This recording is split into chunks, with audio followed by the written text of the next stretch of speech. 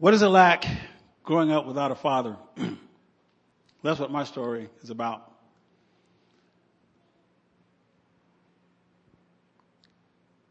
I was born in Greenville, Texas. And right after I was born, my father left. He went to Arizona, and I believe it was behind another lady, another woman. And he realized he'd made a mistake, and he called my mother and said, "Hey, I'm sorry." Didn't take a couple of days. He realized he made a terrible mistake. He said, I want to come back home. And 10 days later, the sheriff knocked on her door, and she told my mother her husband had been shot and killed in Arizona. So I never knew my dad. I was less than 2 weeks old when that happened. Before I was a year old, my mother remarried. And we moved to Dallas, Texas. And I grew up thinking my last name was Thomas because my stepfather was Thomas. And as I enrolled in school, they enrolled me in school. I was just looking the other day at my second grade card, second 2C, my grade card, and it said Morris Thomas. When I was about 9 or 10 years old, I went back to visit my grandmother, back to Greenville to visit my grandmother, and I was bragging on my dad how we just bought a new home, and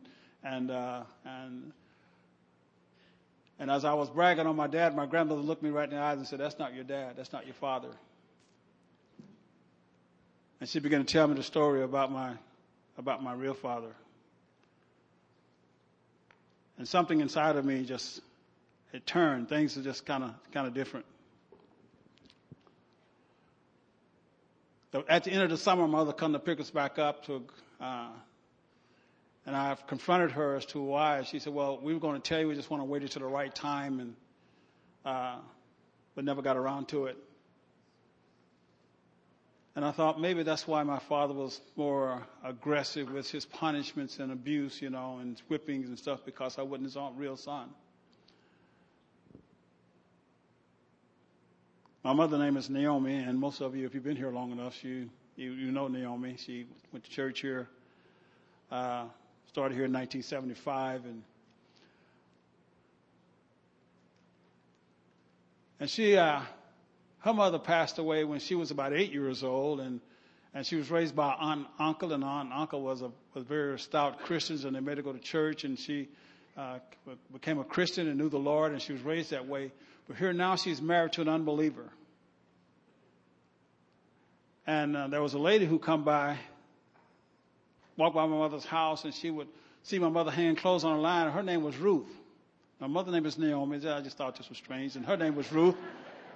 And Ruth would always ask my mother, "Why don't you come go to church with me?" And my mother would make an excuse as to why she, couldn't, And another day Ruth come by, and she'd ask again, and mother make another excuse. And one day she came by, and she asked mother about, "Why don't you come to go to church with me?" My mother turned around to give her an excuse, and Ruth was way down the street. And she thought, that's strange. She didn't even stand around to listen for my answer. But she ended up going to church with her and rededicating her life to the Lord, and got saved and rededicated her life to the Lord. Now, my stepfather didn't believe in God. And he didn't want my mother going to church. My mother started going to church, and he didn't want that. As a matter of fact, he became very abusive. He would come into the church, and he would drag her out of the church, pull her out of the church physically, and he'd beat her up. I hear him arguing and fighting. And there's one evening I heard him arguing and fighting in the front room, and my father was yelling, "I'm going to kill you." And as he drew back his hand, my mother said to strike him. There was a picture on the wall of Jesus Christ that my mother had, and it was a picture of Jesus Christ sitting on Mount Olive or someplace overlooking the city of Jerusalem. I don't know if you've seen that picture with the moon behind him, and it was just a beautiful picture. And when he drew back a hand and hit her, that picture glowed and lit up the whole room. And he ran out of the house. A few days later, he told my mother, "It's got to be me or God. You got to choose." My mother chose God, and they was divorced. And I'm glad she did. Started attending Mount Olive Church of God in Christ there in Dallas, Texas with my mother. And And I remember one Sunday going to church and the pastor was preaching on hell, and he was preaching so hard on hell. I mean, I could feel the flames. I could smell the coals. I mean, and I didn't want to go to hell. And so I remember going to the altar and begging God to save me. When I got up and I left church that day, something had changed. The grass was greener. The sky was bluer. It was just like heaven. Something happened inside of me, and I didn't know what it was. Because I didn't have any discipleship. I didn't have anybody who would teach me. But they had a lot of rules, and your do's and your don'ts, and you, like the pastor said the other day, you don't smoke, you don't chew, and you don't go with girls who do. And I couldn't follow all those rules. And so as I entered in the school, I kind of slipped away from that. My mother remarried and we moved to Amarillo, Texas with her new husband.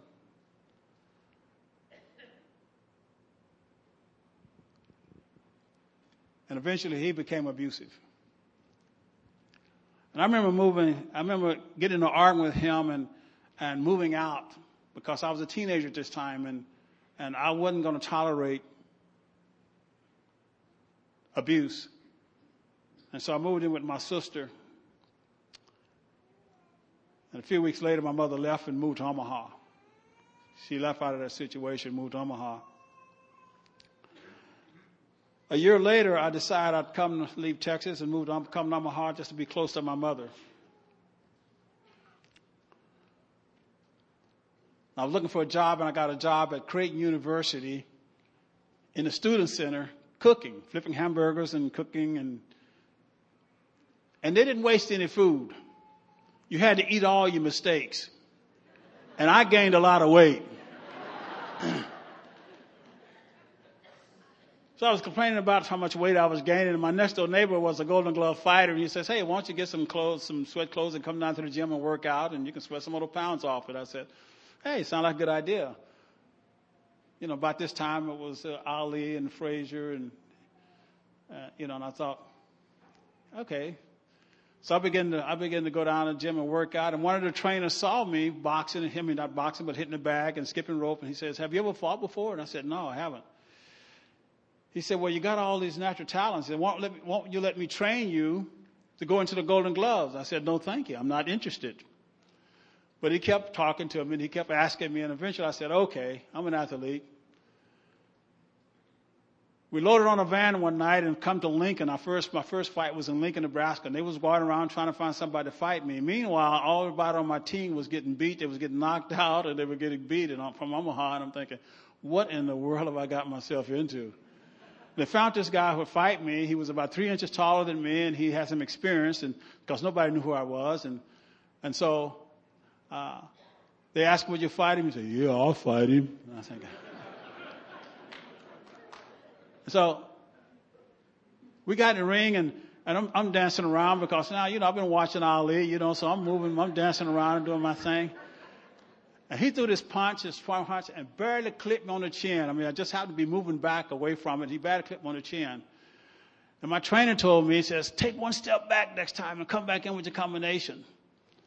And so he threw that right hand again, and I took that one step back. I come back in with my combination and dropped him, and he went down. So knocked him out in the first round. I went to the shower and I come back and they were still trying to bring him to. So I don't know. I thought, man, this is easy. Wow, this is easy. My next fight was in the City Golden Gloves here in Omaha at the Civic Auditorium. And I fought a guy by the name of Ron Standard, the Bluff Butcher. And he beat me. And I learned about that. I learned about the next year about training, about road work, about getting out and running. I had a trainer who would get me up at 4 o'clock in the morning. We go out and we do road work and we train. And I learned that. And I come back and I won the Midwest Golden Glove. And I was 2-time Midwest Heavyweight Golden Glove champion. By the way, I was a heavyweight, so I said I gained a lot of weight and I lost that. But that's how my boxing career got started. As the video said, I went to London and I fought the British Empire Heavyweight Champion. It was a tune-up fight for him and the European champion, Joe Buckner. And they thought, well, they looked at my record and thought, well, he gets knocked out by this guy. Which was the case.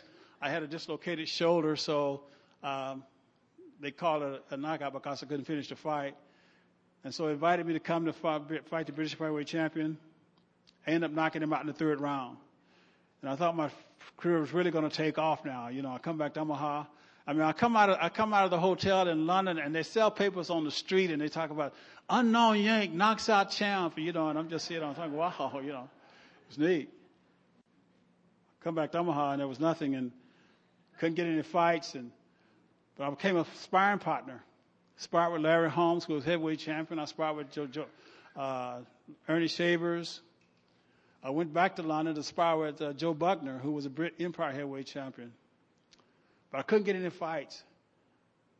And my wife and my son JD was, you know, I got to feed him. I'm no longer by myself now. I'm married. I got a kid, and so I started listening to bad advice.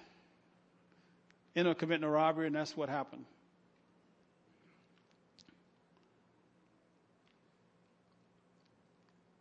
You know, when you don't have that father influence, that's somebody you can go to, and you listen to the wrong influence. You listen to wrong advice, peer pressure, and other things. It happens. Well, it was hard to find a job once I got out. So I got a job as a bouncer in the disco and the go-go places, and I was a bouncer because, you know, I had boxing skills. I had to use them sometime. And that lifestyle was led into alcohol and drugs. Now, being an athlete, there was times I wouldn't even walk on the same side of the street with somebody that was doing drugs. But there I was now. I caught up in that community and found myself smoking, drinking, and there I was. There were times I would be dressing and get ready to go to work, and I look in the mirror and I look at myself in the eyes, and tears begin to run down my face, and I begin to ask myself, why are you doing this? Why are you like this? I don't know if you've ever asked yourself that question. Been caught up in a life, in a style, in something that you know that you said that you probably would never do, and there you were. You found yourself in the midst of it. And as tears ran down to my eyes, and I asked myself, why? Then I'd shake myself off and get on and go on to work. On a Friday night, March 18, 1983, I went to a Prince concert. And at this Prince concert, all the paraphernalia that happened at these type of concerts were there. And so people, you know, passing stuff around and just, you know, partying. And I was right in the midst of it. And then there was this thought that came to my head, this still small voice that reminded me of a story my mother told me when I was a little boy about the Pied Piper. And it's about this town that was infested with rats, and they couldn't get rid of these rats, but they would follow this music. And so they hired this Pied Piper to come and to play this music. And he'd walk down the middle of the street, and all these rats would come out, and he'd play this music. And he'd walk right up to a raging river, and they'd go over into this raging river. And the voice said, this is what this music is like. These people on their way to hell and don't even know it. And I kind of shook myself. I thought, wow, somebody slipped me something here. I got home that morning, and my wife was just kind of fed up with my lifestyle. She was I call it a goody two-shoes, good Lutheran girl, went to church every Sunday. My Sunday was going down to pick up the football parlor sheet and get my bets in. So she was fed up with that. So she went by my mother's house to tell her what was going on. That's one thing we didn't do. We didn't bring our parents into our situation. But she'd had enough. And she went by and she told my mother. My mother came over and she began to talk to me. Told me about a dream she had about I was in his house. She thought it was my brother because my brother was a musician and he still lived in Dallas and he played with the groups, and she thought it was him, but she said, Morris, it was you. I dreamed you was in this house. It was like a big maze, and you were trying to find your way out. And when I opened the door to get you out, there was a big serpent right in the middle of the floor, and he spoke up and says, you can't get him out. He's here to stay. And she said, devil, you're a liar. She said, she caught me by the hand, and we took off running. She said, it's for this cause Jesus Christ come to set the captives free. And if you will put your faith and trust in Jesus Christ, that he will set you free. And as she was saying that still small voice I heard before in the back of my head says, Morris, if you don't do it today, you'll never have another chance. And I just know, just as sure as I'm standing here today, I know sure than my name, as sure as I'm standing here today, if I wouldn't have put my faith and trust in Jesus Christ that day, I wouldn't be here now. And I told my wife when she got home, I said, I'm changing, I'm done. I went and I got my shoebox full of marijuana and I dumped it in the commode and flushed it. Hundreds of dollars worth of stuff. Don't feel sorry for me, come on.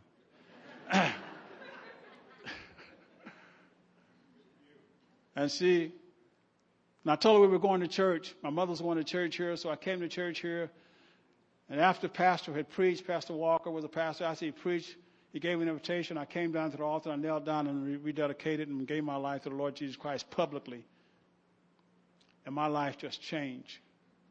Every time the church door was open, I was here. Wednesday night service, Sunday night service, Sunday night service, Sunday service, Sunday night. I was here when the church was open. I was hungry for the things of the Lord. I quit my bouncing job and I worked at a meat processing plant. And I'd go to work, I'd come home and I'd have dinner with my family and I'd pick up my Bible and that's what I would spend the rest of the evening reading my Bible. I was going through the Bible. I had the Lord just to teach me, to disciple me through the Word with the power of the Holy Spirit.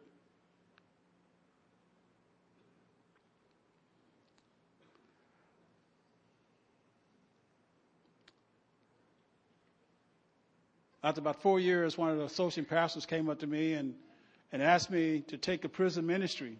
Glad Tidings was going over to Omaha Correctional Center, and they were doing prison ministry. And he asked me, would I do that? And before I knew it, I said, sure. And after he walked away, I said, why did I say that? Last place I wanted to be was back in anybody's prison. But since I said okay, I went to prison. And as I walked through those gates, it was kind of like deja vu, and the door slamming behind you, and they patting you down and searching you. But when I walked into that chapel, and those men came in that chapel, and when I began to speak, it was like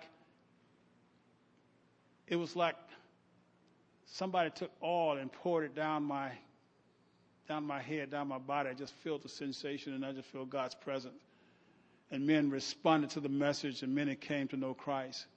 I was invited down by a chaplain from Good News Jail and Prison Ministry to Douglas County Jail to do a service, and they were doing a service in the gym, and there were 66 men that came to that service. And when I shared my testimony and the message, 44 of those men got up out of their seats and came forward to pray to receive Jesus Christ as their Savior and Lord. In my 25 years at Douglas County Correctional Center, I have seen hundreds of men and women come to know Christ as their Savior and Lord. And there are some sitting in the audience today, right now, who's part of that number, right from your community. You know, I was reading in the book of Malachi, and I read chapter 4, the last few verses of that chapter, where Malachi said, I'm going to send Elijah that he will turn the hearts of the father back to the children and the hearts of the children back to their father. And that resonated with me. And that was the last word for 460 years. God didn't say anything else. And I believe that that word is relevant today. I will turn the hearts of the father to the children and the hearts of the children to their father, lest I come and strike the earth with a curse. There's fathers sitting in this audience today. Maybe you haven't been that father for your children. Maybe you have missed the mark.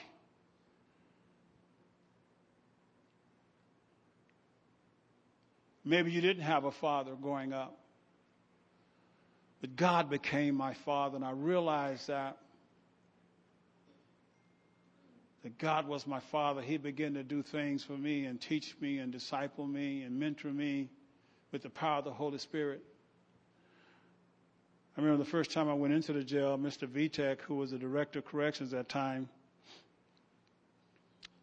looked at my application, threw it back across the desk and said, I don't want no ex-con in my jail. But then he said, well, wait a minute. So you check him out on the outside, talking to the chaplain who invited me in. He said, I'll check him out in the prison. I got people down there who could tell me what kind of socks he wore. Checked it out, and my record was clean. A year later, Mr. Vitek called me in his office, and I don't worry, they gave me a gold badge that says chaplain. They said, why don't you try to get a pardon? Why don't you go for a pardon? He says, I'll get the paperwork for you. He got the paperwork. I used to have lunch with Judge John Hartigan, and we'd have lunch. And my attorney was John Jabenis, who was a Jewish gentleman. And he said, I'll take the case for you. I took it before the governor, and I received a full pardon. My record completely eliminated, washed clean. As if I never committed a crime. I even was able to get a gun permit. Think about it. That's a miracle. But Jesus Christ, 100 years from now, that full pardon won't mean anything. But 100 years from now, the part that I receive with the Lord Jesus Christ will mean everything. God can be your Father if you put your faith and trust in Him. Jesus says, I am the way, the truth, and the life, and no one comes to the Father except by me. If you sit here today, you don't know Jesus Christ as your Savior and Lord, you don't know the God as your Father, you can know Him today. Pastor Walt.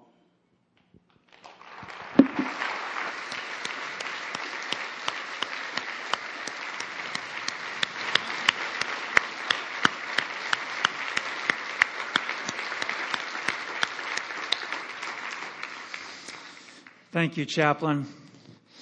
And thank you for telling us your story, your father's story. And you need to work on our security team. That's your next calling, I think. Some of you here today, you heard that story and you can relate to it in some way. And you missed out on some things. Maybe you did not have a father who was emotionally present or physically present, or maybe was present but very abusive. We all have a father story. But the most important father story is the one that Chaplain shared here just a few moments ago. And that is the most important father that you could ever have is a heavenly Father. And he can fill in all the blanks and all the spaces that weren't filled in.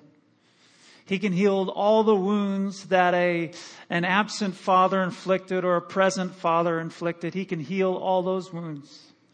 How many of you know God's grace is sufficient? God is able to make up for lost time. God is able to make up for lost relationships.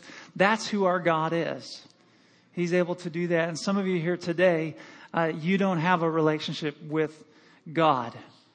And He wants to become your Heavenly Father today.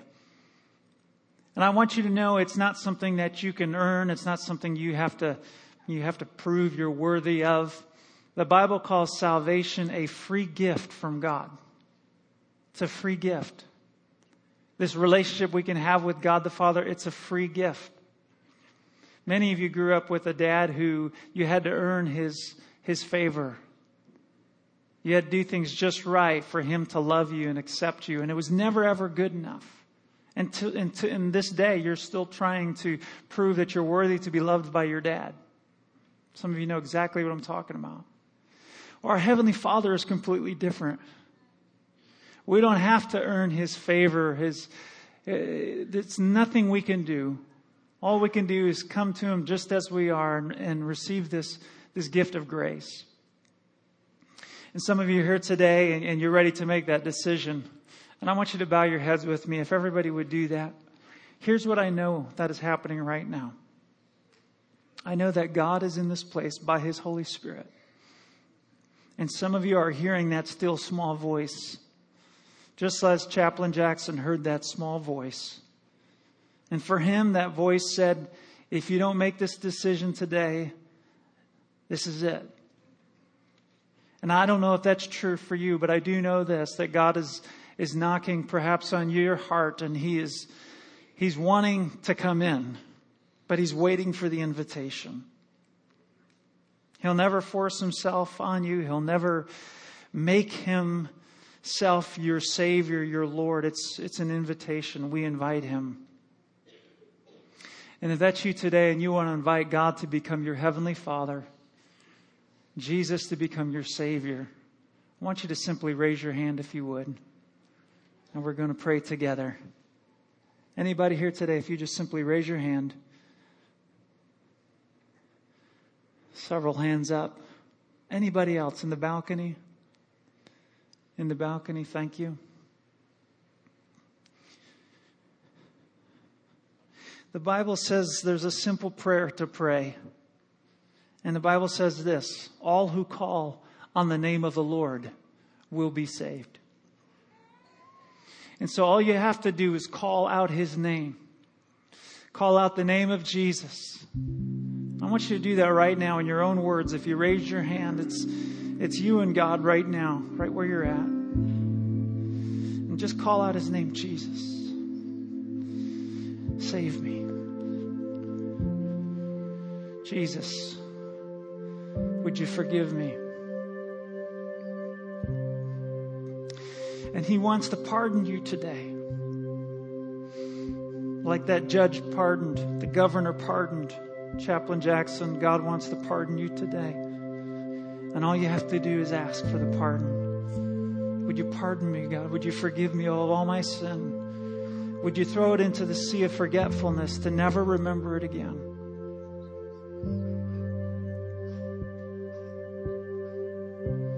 And God right now wants to justify you just as if you had never, ever sinned.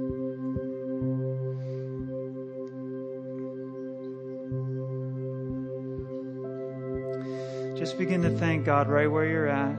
If this is the first time you've ever prayed that, or you're here today and you are saved, you are born again, let's just begin to thank God. God, thank you for the free gift of eternal life.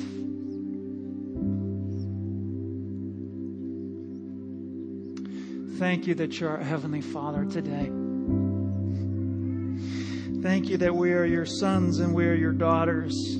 Thank you, God, that you said you would never leave us and you would never forsake us. Thank you, God. Can we all stand to our feet today? Let's begin to thank him today. Can we do that? Thank you, Lord. Can we lift our hands to our Heavenly Father today? Can we do that? Just stretch out your hands today. God, we bless you. Father, we bless you. Thank you. Thank you. Thank you, Lord. Thank you for being our Father. God, I pray for every father in the place today. Every father here today, God, whether they're an elderly father or they're just a first-time dad, God, I pray that you would bless the fathers in the house and cause them to be a blessing to their children, to their sons and their daughters. God, I pray that you would heal all father wounds, God, in this place today. God, we open our hearts wide to you, God, and we ask that you would go to those deep places inside of us. And God, that you'd mend the broken places, God. God, that you would be the Father that fills in all the gaps, Lord. We ask this in the mighty name of Jesus. Thank you, God. Thank you, Lord. Thank you, God. Can we put our hands together for the Lord today? Thank you, Lord.